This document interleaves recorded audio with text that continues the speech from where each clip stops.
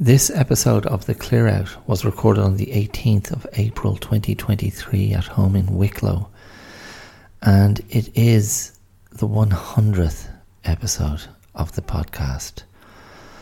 And so I am going to give you an indulgent...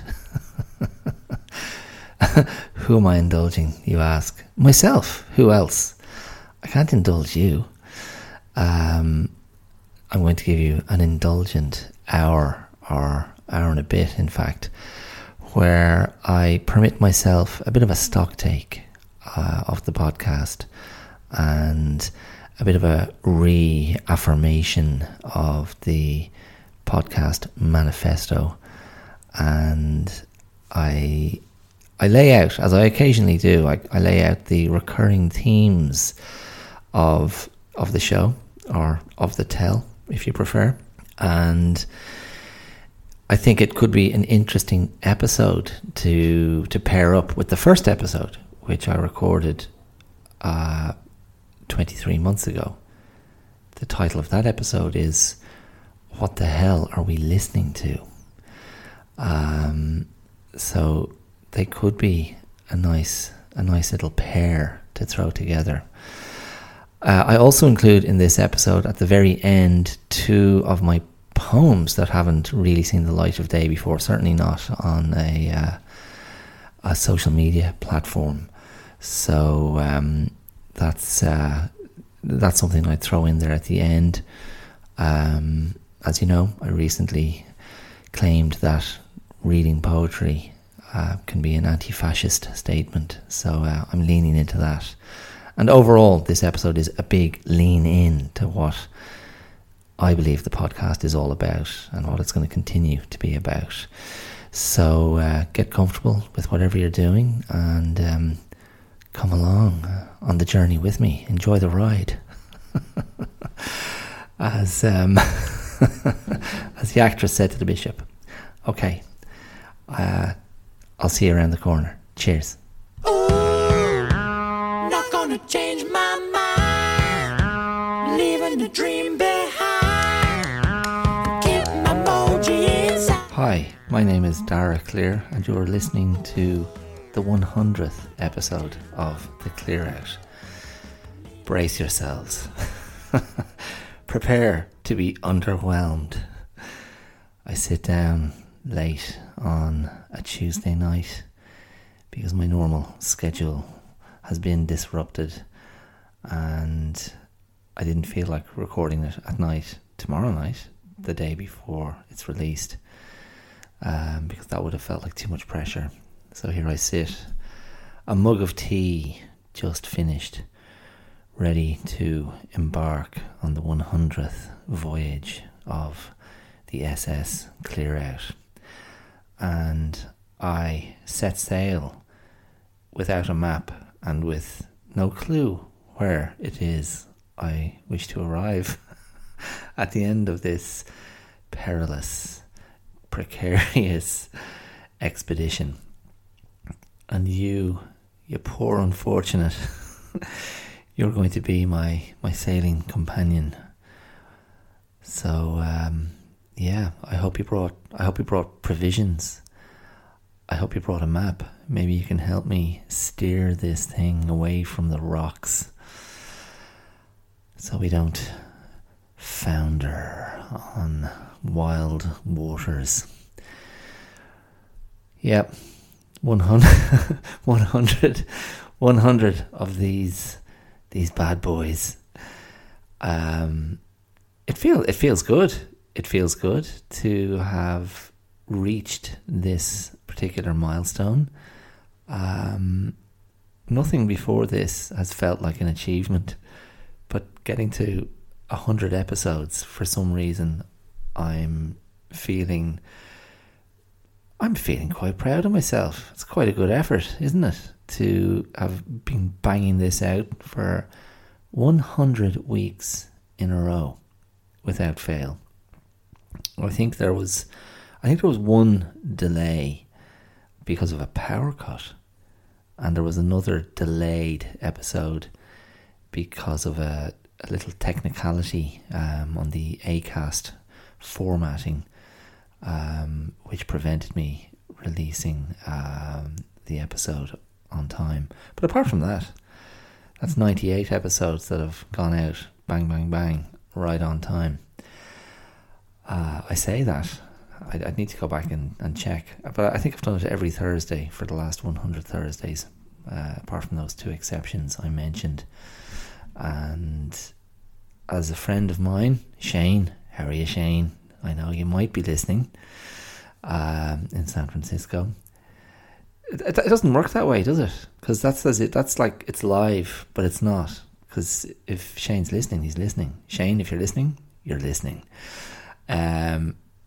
As Shane said to me face to face when he visited last, when he was here at Christmas, and he was also here last summer, he said, I can't believe you keep thinking of things to say, things to talk about, the subject matter. I take that as a great compliment, especially considering I rarely have anything planned. I almost never have anything written down. But I am very aware that there is much repetition thematically across the episodes, invariably returning to themes of resilience, of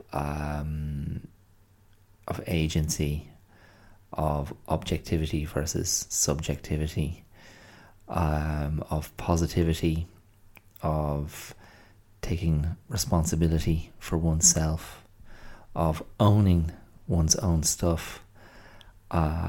Themes, very many themes connected to a core idea of identity, often coming back to this idea of identity, and a lot of my existential frame of reference centers around the negotiation of self and trying to unpack and make sense of and accommodate and accept and challenge notions of self as a pathway to greater capability, as a pathway to more attainable, workable, authentic happiness, and yes, resilience, as I said earlier. So those themes come up again and again and again and again, and you only have to look through the back catalogue, look through the archives, wherever you're listening to this, and you'll see certain ideas coming up repeatedly, or variations of the things I just referred to coming up. And the vehicle typically is movies. The vehicle typically is personal testimony, personal storytelling. The vehicle may be related to social issues, political movements, philosophy, psychology. I should prefix philosophy and psychology with armchair, although I have some grounding in philosophy. But yeah, that's it. And ultimately everything is tethered to an idea of wellness, that's a little bit edgy, of wellness that's quite self-deprecating, of wellness that's rooted in humility and vulnerability, and wellness that's very much a sort of response to a performed hyper positivity, which I reject and have rejected from the very start. I'm much more interested in embracing the mess and embracing the flaws and the failings in a way that isn't spun, in a way that isn't made into a cute anecdote of recovery, or a takeaway, or a teachable moment. I despise that crap. I despise it. It's not living, it's commenting. That way of looking at your day-to-day existence, by instantly trying to identify it and name it and present it, that's all. That's stepping away from the now. It's stepping away from being in it. It's stepping away from true presence. And all of that, in my opinion, is more avoidance. And it's cute. It's the kind of cutification, if I can coin that word. Not that I need your permission. Or the cutesification. Cutes. It's all cutesy. I think I prefer that, because cutesy is a more annoying word and conveys my irritation at the concept. But it's the cutesification of the personal journey, the personal wellness journey. And I mean, even wellness, as much as I use that word, I'm always a bit resistant to that as well, because of its overuse. It no longer, it may convey other things that I don't wish it to convey, but for the purposes of saying what's the podcast about, it's probably the most workable idea. I know I previously had written on my website, when it was still up, that the blog, which was the birthing ground for this podcast, that the blog was really dedicated to the idea of the examined life. And that, as a philosophical idea, I think is very worthy, very worthwhile, and is very rewarding. If it's managed to be engaged with without over indulgence, if it's able to be engaged with a leveling perspective, with an ability to not completely get lost in a swamp of navel fluff. I suppose fluff doesn't really work in a swamp, does it? What would be a more appropriate metaphor for navel fluff? It's funny, I'm thinking of a scene from Peter Weir's brilliant, was it 1985 movie Witness, with Harrison Ford as the tough cop who finds himself on the outside of a corrupt police ring and ends up being taken in by an Amish community, which I presume must be, is that somewhere in Pennsylvania then? Is that where the Amish are? The Amish? But there's a scene at the end of that where the bad cops have come to finish the job, to kill him, and there's a very tense climax as Harrison Ford tries to escape them, and one of his pursuers ends up dying in a grain silo, as Harrison Ford leads him into this grain silo and then pulls a lever, and tons of dusty grain descend on this guy, and he's basically smothered, asphyxiated in all this dusty grain. And I remember finding that quite a chilling end. I think I watched it first on video as a well, if it was 1985, I would have been 11, so maybe it was on video in 86. I would have been 12. And I just thought, my God, Harrison Ford can do no wrong. One of my favourite love scenes, actually. It kind of precedes the love scene. I haven't watched it for a while. But there's that lovely scene in the barn where he's trying to work on his car to get it going again.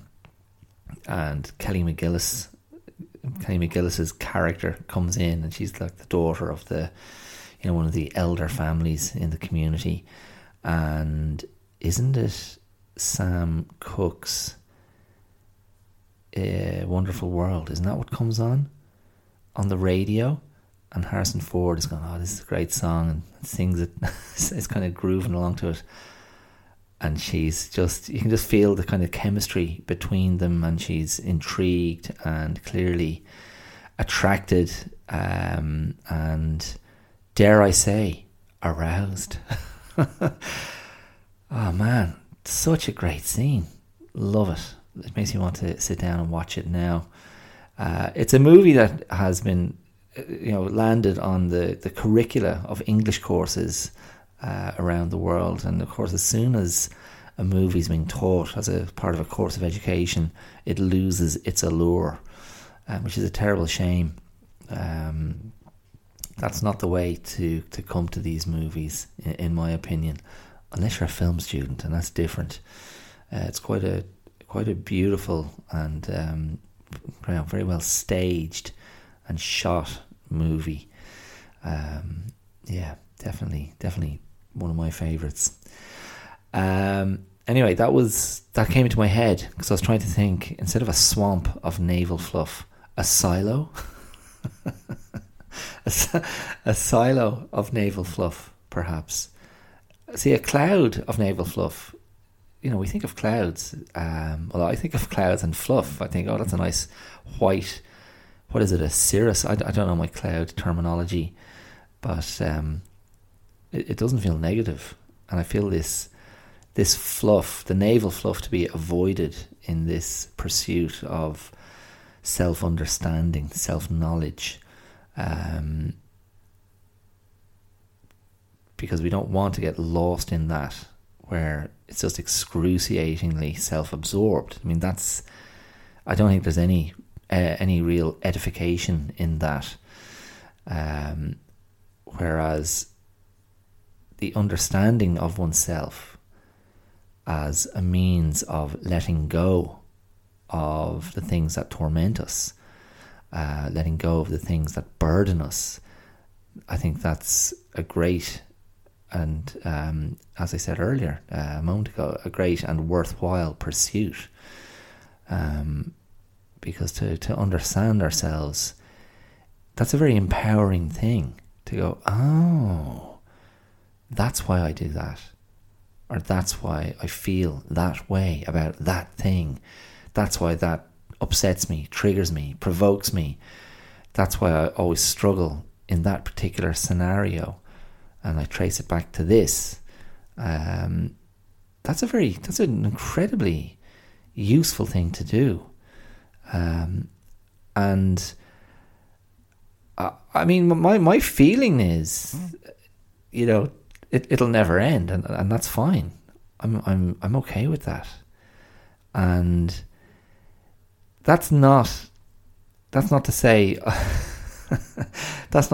I'm looking forward to that. I think the danger is we can think, oh, the work is done. There's no more work to be done on oneself. And I think that's a very flawed line of thinking, because we're never the finished product, are we? I mean, do you think we are? And then I know there's another school of thought that would be, yeah, but you just gotta let it go at some point. Like, just drop everything. Get on with everything else. My argument would be, yeah, I mean, everything else will be got on with anyway. But my conviction is that everything else will be got on with in a much more capable, potentially a much more gratifying manner if we're continuing to do the work on ourselves. And maybe as we get older and we simplify and clarify things in our life so we can be most at ease with ourselves, maybe that's the ultimate arrival or the ultimate objective, to achieve that, where everything in our lives is in harmony with who we are. I mean, I don't know how realistic that is, because life has a way of bringing in enormous disharmony without fail. I mean, this is why people join Buddhist temples, isn't it? To just get away from everything. This is why prisoners like to go back to prison. Not all prisoners, but recidivism is not just the flawed criminal mind, the criminal psyche, hell-bent on criminality. Some criminals like the order of that life, and being outside is more challenging, because they have to sort of fend for themselves. And I mean, again, I'm not trying to be trite about that or to trivialize the experience of being incarcerated. I don't think that would be any fun at all, and I'm sufficiently wary of that experience that I'll stay on the right side of the law. And I know my youngest brother, who spent time in prison, he it's very clear to me that he does not want to end up in prison again, although it's certainly arguable that he's not doing an awful lot to stop that happening. And that's as much as I'll say on that for now. Yeah. So, yes, I've completely lost my train of thought. I'm not sure where I was going with that. I know it was still all about the pursuit of that sort of serenity and harmony-centered life, where all distractions, I suppose, are removed, where you manage to get rid of all the white noise. And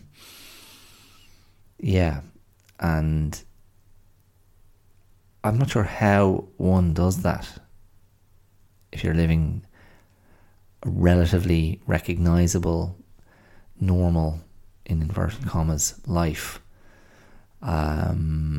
because I think it's quite extreme, isn't it? Maybe extreme isn't the right word, but it would take, it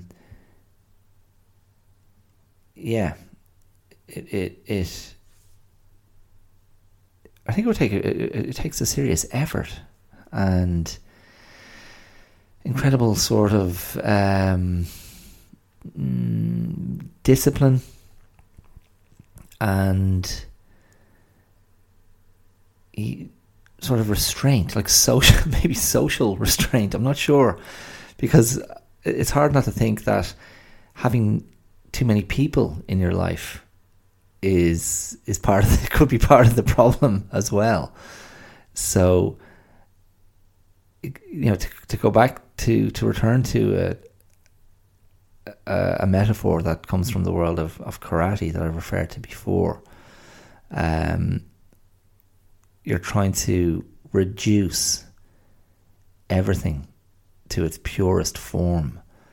And the metaphor that was shared with me many years ago, one of my instructors shared it with me. It had been given to him by his instructor, was the idea of the sculptor and the huge chunk the huge boulder of rock that was being worked on by the sculptor, and just chipping away until you reveal the pure art form within. And the idea, the analogy to karate was, that's what, in karate, the repetition of the techniques, the thousands upon thousands of punches and kicks and blocks, combinations, that's all meant to be analogous to this idea of just chipping away until there's nothing left to chip away. And it's not that you've gone to nothing, but you've reduced the boulder to its purest form. You've reduced the technique to its purest form, the essence, and that's where the real impact and effect, the efficacy will be. And I'm just wondering, as I think about this idea of the almost like the purified life that almost becomes ascetic, and akin to, yes, the monk-like existence, to remove oneself from society and to declutter one's life so only the essentials remain. There's part of me that finds that idea extraordinarily appealing. And to an extent, I probably have imposed aspects of that purification, of that stripping away to my own life. And I probably get most frustrated when I'm pulled away from those things that serve me best. And so, for example, last week on Friday, now my daughter she's back at school this week, but she was coming to the end of her 2-week Easter break, and my wife she was rehearsing some music show in the morning, so I was home with my daughter, and she had a pal over to hang out, and I don't know how long it ended up being, 3 or 4 hours. And in my mind, prior to the start of that day, I thought, I'll do this and I'll do that, and I'll try and get a bit of writing done, or it's a nice day, maybe I can go for a swim, or I'll do this. And I just didn't. And as I felt the day and that list of things I wanted to get done slipping away, and a swim was definitely in the mix, I just could feel myself getting more and more irritable, and more and more cranky, and more ill at ease, and yeah, I just felt frustrated as all get out, and the day just wasn't a productive day for me on an individual level. And in fact, the last 5 or 6 weeks, much to my annoyance, much to my sense of personal failure, much to my intense sort of frustration and self-recrimination, the last 6 weeks haven't been productive. I knew March was going to be quiet, and I thought I was going to be finishing the writing of a few stories I've been working on for the wellness app, sleep and wellness app, Aura. Can you feel my aura? And working on some other writing projects that I'm trying to sort of get moving with.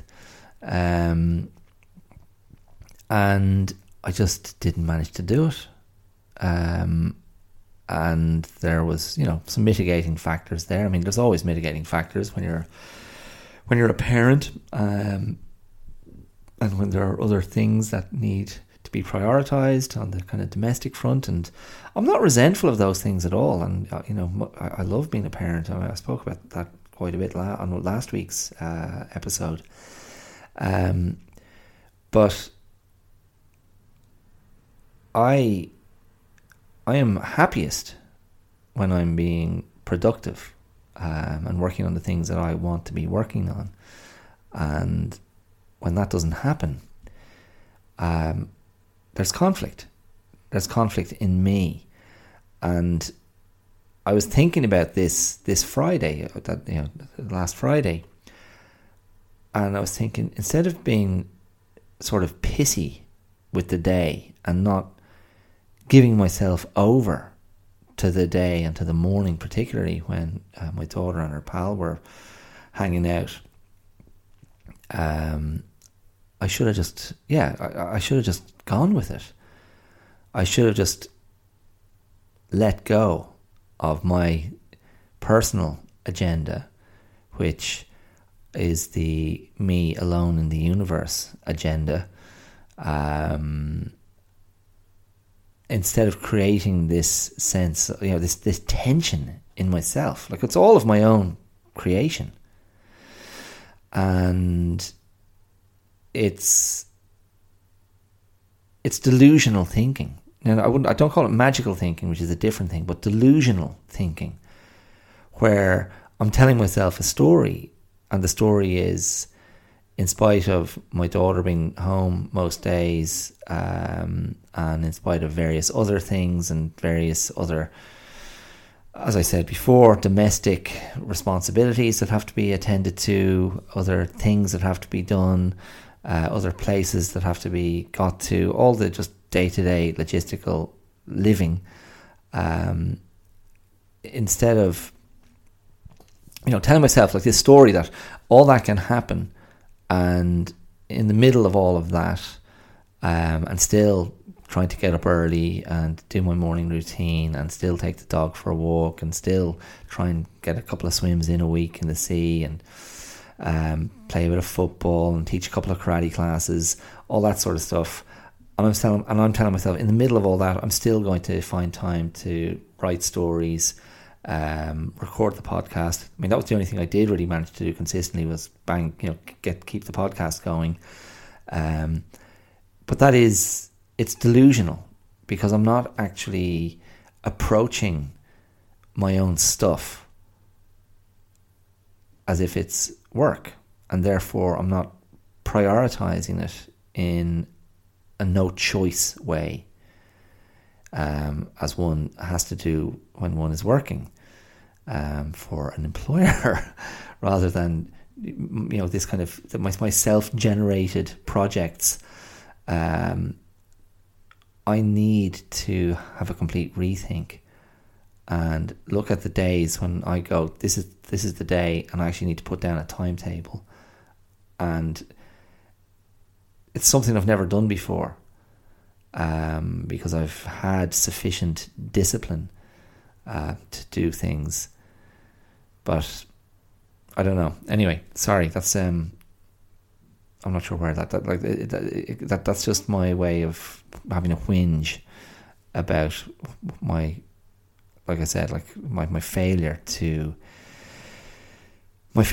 deliver on my own expectation, my failure to satisfy my own demands of myself over the last 6-week period, even though other things have been going on, including bits of sickness and all that sort of thing. Anyway, whatever.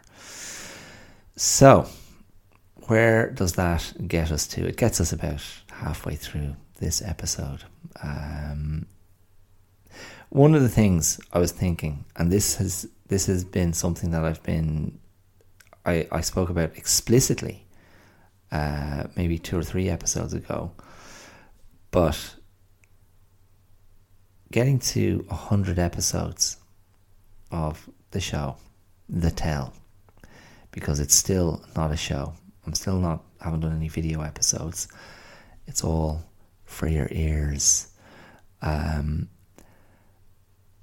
What I'm thinking more and more is, I'm not changing, and I'm not going to be changing. That this is what it is, and I'm not trying to hone it into something more acute. It's organic. It's really sloppy at times, and I'm going to say that that's a strength. There's more delusion. That's more delusion for you right there. But I mean, joking aside, I spoke about this a couple of weeks ago. This space, let's call it a space, this listening space that you come to, it's a vibe. Now that can be a very naff little phrase. It's a vibe. But that's what I'm offering you. It's come here, hang out, spend some time, and there's no pressure. There's no pressure. It's a place just to coast along on this little journey with me once a week. And sometimes it's going to be a bit spikier than others. Sometimes it's going to be more focused than others. But more and more, I think, you know what? It is what it is.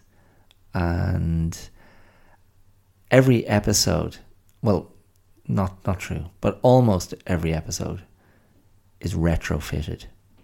And when I say that, what I mean is I sit down, I press record. Sometimes I do know I have one or two ideas I want to knock around. But there are times when I sit down, and this episode 100, is one of those times where I've sat down and gone, I just need to do this, and I'm coming in and just going, relax, open your mind, open your mouth, away you go. And I'm trusting that something coherent will come out. And that's the game. That's the game I'm playing. And it's the game that you're taking part in as well. Not live, but you listen, and your experience is, I don't know where this idiot is going to go. But he may have something interesting to say. And he certainly seems to enjoy his own company very much. And sometimes that's okay. Sometimes that's enough. To be in the company of someone who is happy to be there. I mean, this comes back to the idea of safe hands, which I've spoken about before. This comes back to the idea of tone, which I've spoken about before. The tone setter. Set the tone. Put people at ease. Come on the journey with me, and everyone's going to be okay. And if that is the vibe, and I believe it is, if that's the vibe I'm selling, good, because I find a lot of wellness related stuff that I come across out there in the World Wide Web land. A lot of stuff I come across it's just a bit too forced and a bit too intense, and that doesn't make me feel well. It actually has the opposite effect. It makes me feel ill at ease, and it raises my hackles. I don't know what it does to my shackles, but it raises my hackles, and I just have an instinctive and instant distrust of what's been offered. Now I can step away from that and go, well, look, someone's trying to do something. It's not a bad thing, so more power to them. I hope it works out. And by the way, lest there be any confusion, many of those people are doing very, very well indeed. And excuse me, sorry, and make my efforts look pitiful by comparison. If we're talking about audience numbers, if we're talking about listenership, if we're talking about responses, if we're talking about partnerships, if we're talking about measurable success, a lot of those people I'm talking about are kicking my ass. But hey, it's not a competition. It's not a competition, okay? I'm not here to compete. I'm not even here to take part. Sorry. So that raises the question, if I'm not here to compete and I'm not here to take part, what am I here to do? I'm just here to be here. Is that a cop out? Is that disingenuous? But that is kind of the point. I'm just here to be here, and you're very welcome. You're very welcome to be here with me, because that's the thing. And I don't need to sell you this moment. It's your moment. Like, once you're here, it's not my moment anymore. It's your moment, and you bring your being to bear on this moment, and you can go, holy shit, this idiot is killing me. And I'm aware that's the second time I've referred to myself as an idiot. Don't be concerned. I'm joking. I don't actually think I'm an idiot. Not in any profoundly self-harming sense anyway. All it means is I'm able to laugh at myself. And it's not one of those, oh my God, I'm so hilarious, I can't believe how funny I am, isn't this great, amn't I great? That's a lovely Irishism there, amn't I, for the non-Irish listeners. Australians, when I was living in Australia, were always utterly bemused by amn't. Amn't I? Aren't I? I don't say aren't I, and many Irish people don't say aren't I. We like to say amn't I. Sure, amn't I great? Sure, isn't it grand? I'm not laughing at myself in that 70s lead guitarist, epic solo. I can't believe what my hands are doing as I stare at my fingers running up and down the fretboard way. Those guitarists who are like, oh my God, is this really happening? I can't. Hey, wow, what am I doing with this? I'm not doing that. That's not the vibe at all. I'm laughing at myself in the moment, and then it's gone, and then it might be a moment for some real seriousness. Okay. Anyway, listen. A couple of other things. This is. Yeah, just let's just look at some numbers for a moment. So the 100th episode of the podcast, that's fine, okay? We've covered that. That's just all I've demonstrated is I can get myself to the computer, I can get myself to the microphone, I can get my ass in a chair, and I can open up a recording program on my computer and I can talk. That's all I've demonstrated there. Okay? So I'm showing consistency of those things I just mentioned. It's not necessarily consistency of quality, and I don't like to comment on the quality of what I do here. That's up to you. That's up to you, the listener. And I'm very, very lucky. Even though, and I don't labour this point, but let's be fair. Even though I don't have a huge audience, to put it mildly, I do have some regular listeners, and those listeners are mostly from my friendship, my friendship circle, my circle of friends, and it's a nice international crew, and they've been very, very supportive and let me know how they feel about what I'm doing, and it's great.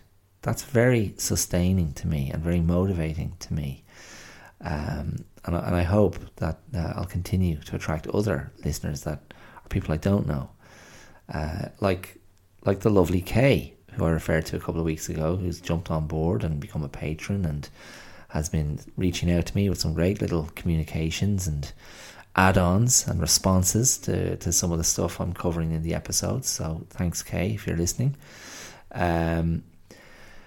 But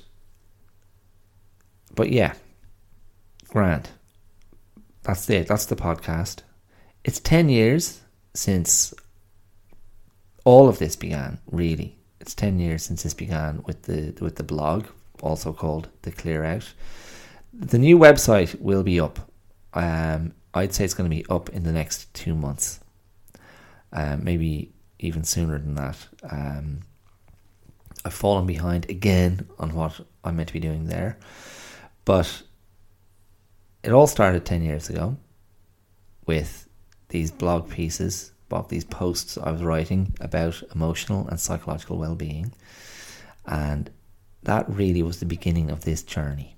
So 10 years, okay, probably about 100 little think piece posts on the website. They'll be back up once the website is up and running again, with just a new, shinier, happier version of what was there before. And everything will be there. A bit of a one-stop shop for the podcast, and a bit of poetry, the short stories, the blog posts, and some other things, I hope. What else? What other numbers do I want to bump around?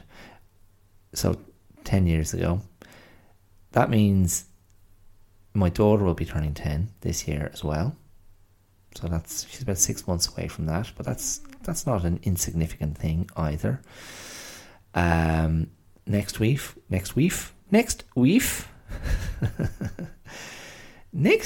how do you feel? I feel weef. Next week, my weef and I will be celebrating our 20th wedding anniversary. So that feels like, I'll talk more about that next week maybe. I may even be recording on the day of the anniversary itself. That's a pretty mad one. 20 years. Just like that. Bang. I have lots of thoughts about that. I don't know if I want to go. I don't know if I want to go into all of that now. It might get a bit mushy. Might not. It might not. But 20 years feels pretty good. Yeah, lots of round numbers coming up. Obviously, in another, what is it now? April? What's April? The 4th month. Okay, so in another 8 months, I'll be turning 50. So that's another round figure. Now I know that's going to be, that's the first week of 2024. But I don't know. There's something. I don't know. There's a sort of a synchronicity about these round numbers: the 10, the 100, the other 10, the 50. Yeah, I don't know. The quantified approach to life, it can give one a sense of what?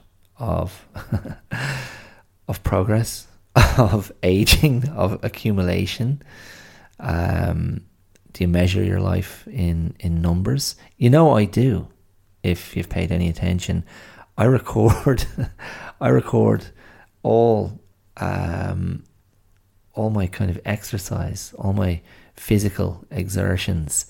I record. They're all jotted down and recorded. Karate classes and swims and football and previously cycling, Tai Chi, self-defense, physical work. I'll record that because that's using my body. It's all recorded. It all goes down in the diary, and it's just amusing to me, but it's also a way of kind of showing myself, okay.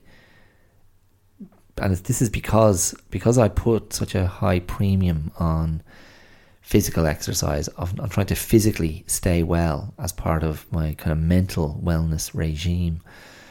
When I can kind of look and go, oh, yeah, I did that many swims, I did that many runs. Not that I run anymore. Swimming kind of took over. Swimming replaced running.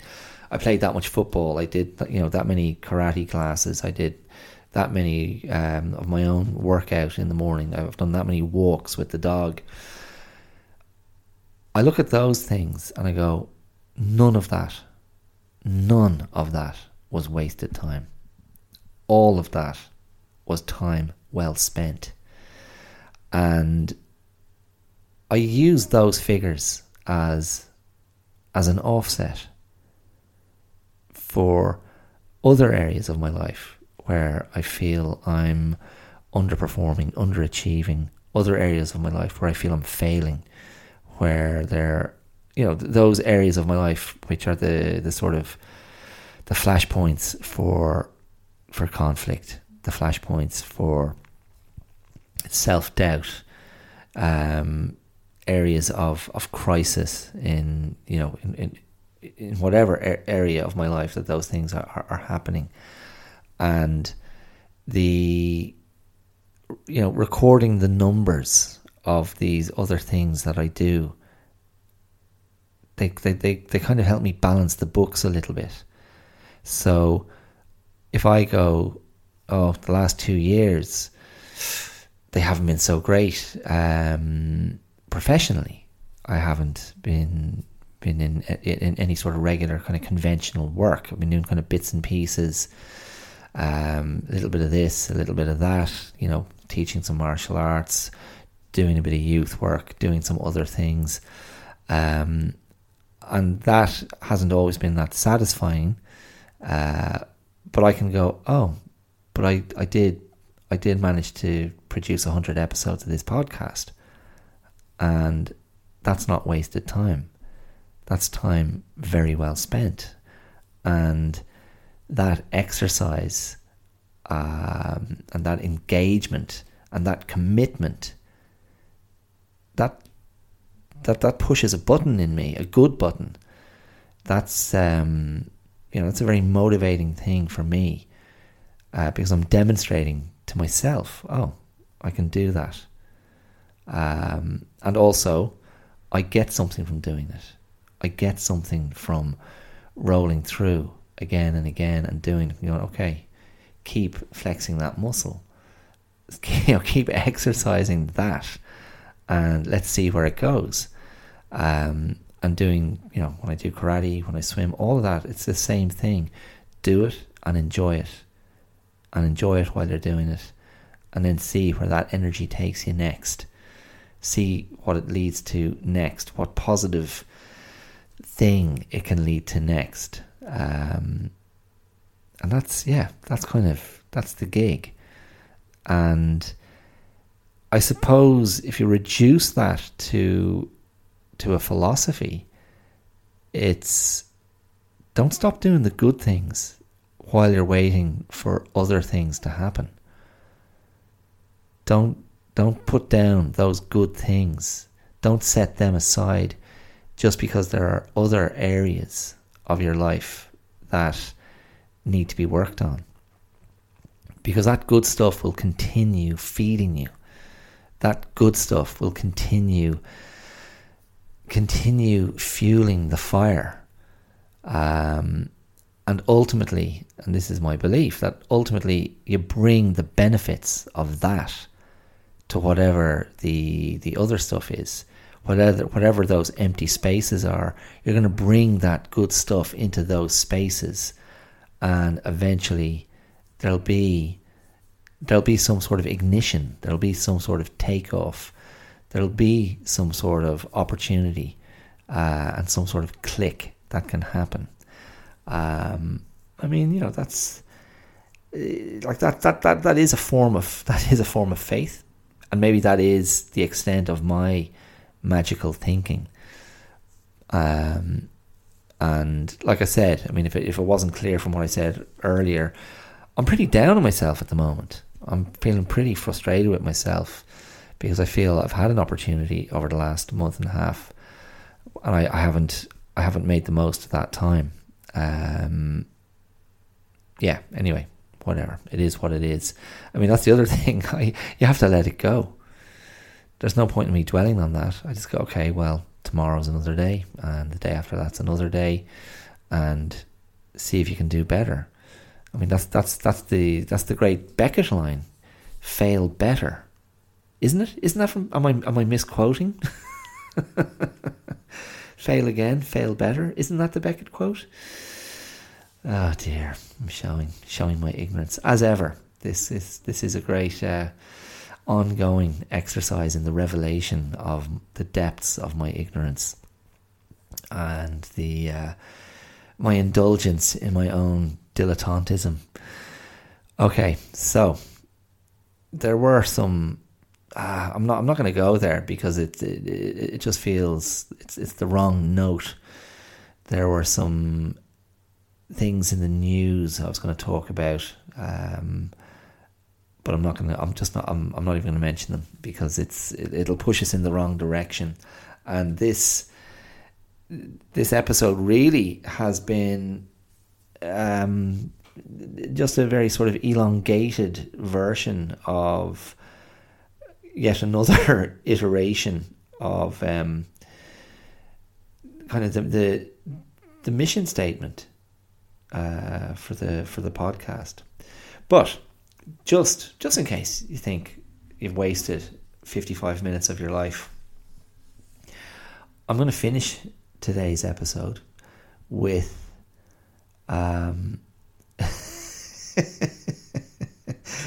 just as you started to get excited, I'm going to finish today's episode with a couple of poems, and a couple of my own poems.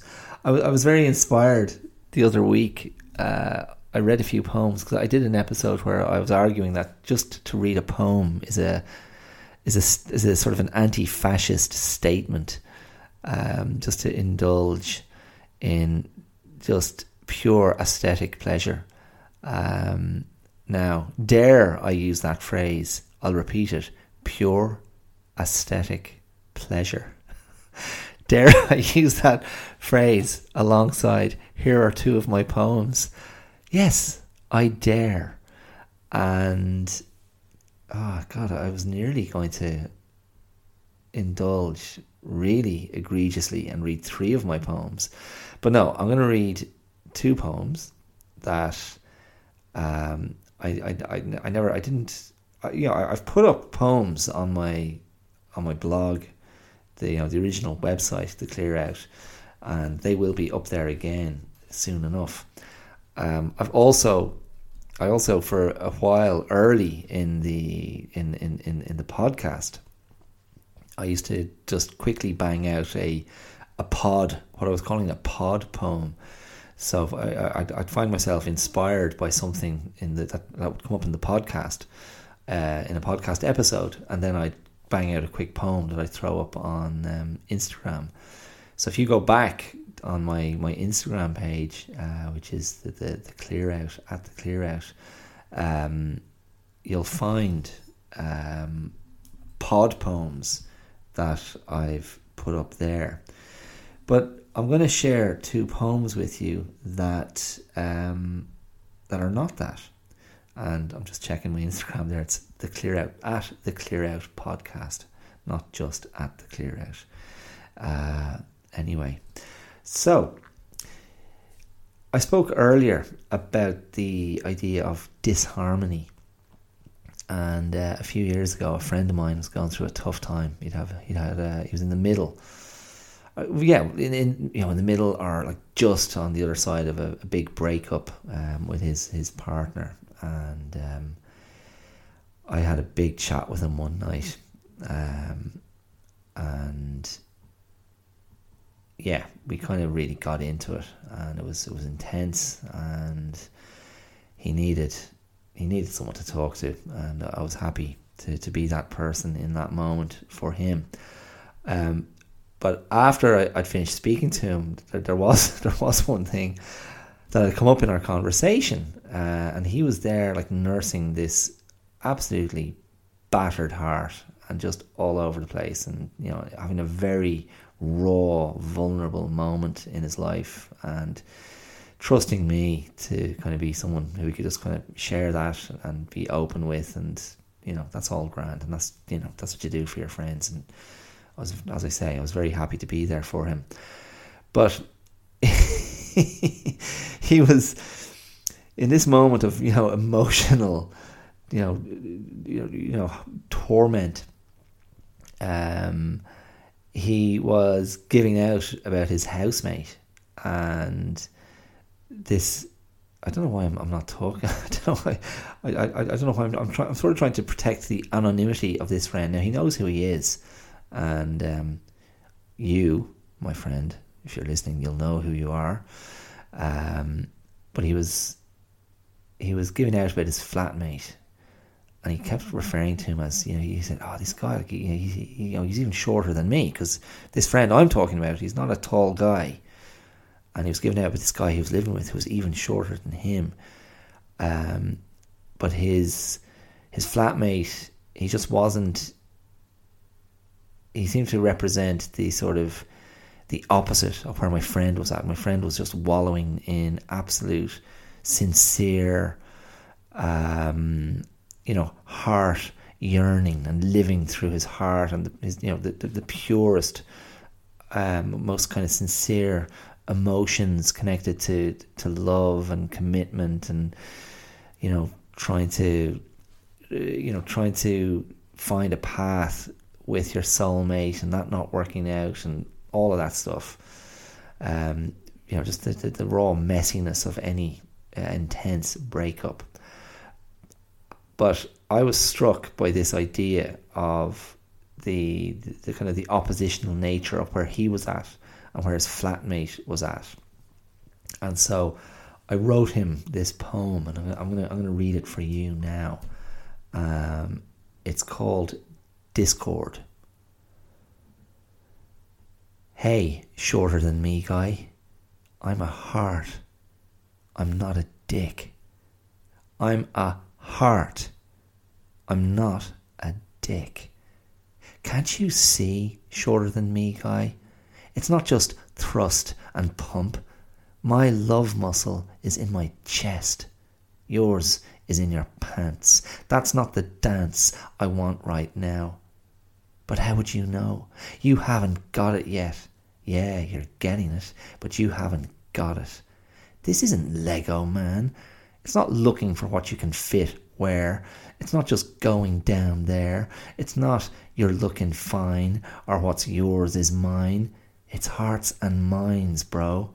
It's hers and mine, shorter than me guy. You're hurting us both. I can't stand what I see, not in you nor in me. But at least I'm trying. I'm trying, shorter than me guy. I'm trying. I'm walking my line. You're not ready. I can see that. Too much fun to pop this and pop that. Too much fun to flex and to pose. Too much fun with that scent in your nose. You've got moves, shorter than me guy. But sometimes life wants you to stand still. Just be still. Get a hold of yourself, man. Respect yourself. Know yourself. Shorter than me guy. Don't blow yourself. Okay, that's that one. Discord. Yeah, shorter than me guy. I thought that's great. I'm not saying I thought the poem was great. I just liked shorter than me guy. Okay. Now, in a very different area, and in a way I'm reading this in anticipation of my anniversary next week, our anniversary. This is a poem I wrote for my wife on her 40th birthday. So this is going back a little while. And I was just thinking about it because it was again, I don't think it's probably a poem I would write differently now. I don't mean my sentiments are different now, or I wouldn't have nice things to say, but I mean, I think I'd write it differently as my poetic voice has changed since when I wrote this over 10 years ago. But it was kind of my attempt to pay tribute to my wife at that time, and I was I was just trying to kind of convey something of a sort of a destiny that I believed that I chose to believe was at work in bringing us together. And my wife is a musician, she's a singer, and that was very kind of central to who she was, and very much a part of of some of the many things that I found attractive about her and beautiful about her. So when I was coming up with a name for this poem, I came across one of the kind of Greek muses was a goddess called Terpsichore. Now at the when I wrote it, I didn't realize it was pronounced that way, so I was pronouncing it Terpsichore, because Terpsichore, mispronunciation, actual pronunciation, Terpsichore, was the goddess of dance and choral singing, and there was something in the kind of the pure musicality of that I thought that's a great name for this poem, because that's kind of how I feel about my wife. So yeah, I'm going to read this poem, and as I say, it's kind of because I'm thinking about our anniversary next week, and I may have more to say on that next week, as I said earlier. But this is Terpsichore, which was written for Chiara on her 40th birthday. When we were young, the world was a much bigger place, and you and I unknowingly stood face to face on each end of the Earth's axis, not wanting to emulate the great circumnavigators of time and history, but most content just to get halfway. Your compass was immersed in, amongst, and through heart-searing soul and feline fixation. I was zoot-suiting wildly in a Wicklow warren, conducting my own narcissistic nation. You supposed Ireland could be the spot to locate a red-haired man of Arran. I fancied that Antipodean continent might just be large, wild, and colourful enough to contain my incontinent rampaging largesse. Two bright-eyed, smiling wonders, almost overwhelmed by life's realizations and revelations, its cold truths and blunders. Who would guess that over 2 decades would then separate the wistful longings of childhood from the haphazard masochism of the fully fledged graduate child? Meek and mild, or bold as brass, or an unlikely mix of both? Who were we when time dropped you in Dublin's lap, in time to see a head of long, red, curly locks hit the deck with nary a dam or a feck? You went away before you came back. Time enough for a little acorn to grow into an oak sapling, leaning towards the sun in spite of the grounding Irish soil. God knows what brought you to these woods. We sang, and I thought, but my God, what a face, and what a voice, and I hardly had a choice but to make myself known. And so I brought you home. I fell in love with you when you made no apologies for loving me. You scooped me up to dance on my mother's kitchen floor, and I was utterly bewitched, brazen and beautiful and joyous and electric. I could have wept if you hadn't been keeping me on my toes. And in front of my people, no decorum observed, no forelock tugged, no mealy-mouthed supplication.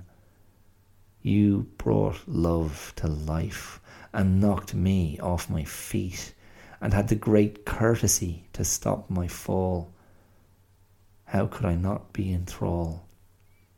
You are the light and the music and the dance of my every breath.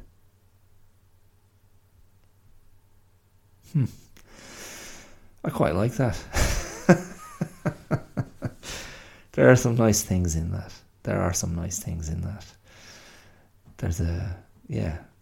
It's nice to revisit that. Okay, there you go. That's me indulging myself. And thank you for indulging me. Because that's where I'm going to leave it this week. That was episode 100.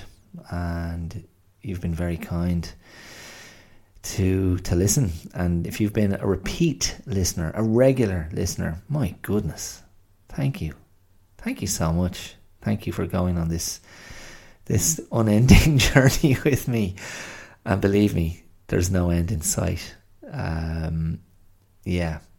Okay, so look, as always, I'm out there on social media. Feel free to throw me some love, throw me a bone, throw me a comment, and if you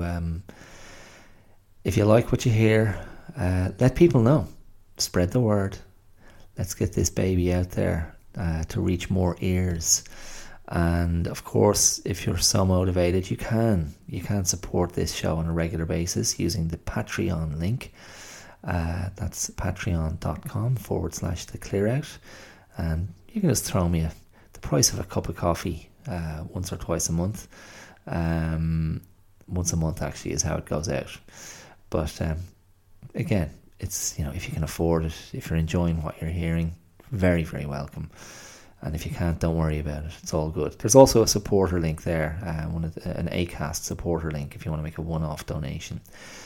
But otherwise, just keep listening, rate the show, subscribe, comment, whatever. Thank you for any support you've given me so far. Thanks for listening, and I'll be back next week with more of the same. So I hope that sounds good to you, because I'll be doing it regardless. Okay, take care. Thanks for listening. Mind yourselves. All the best. Bye.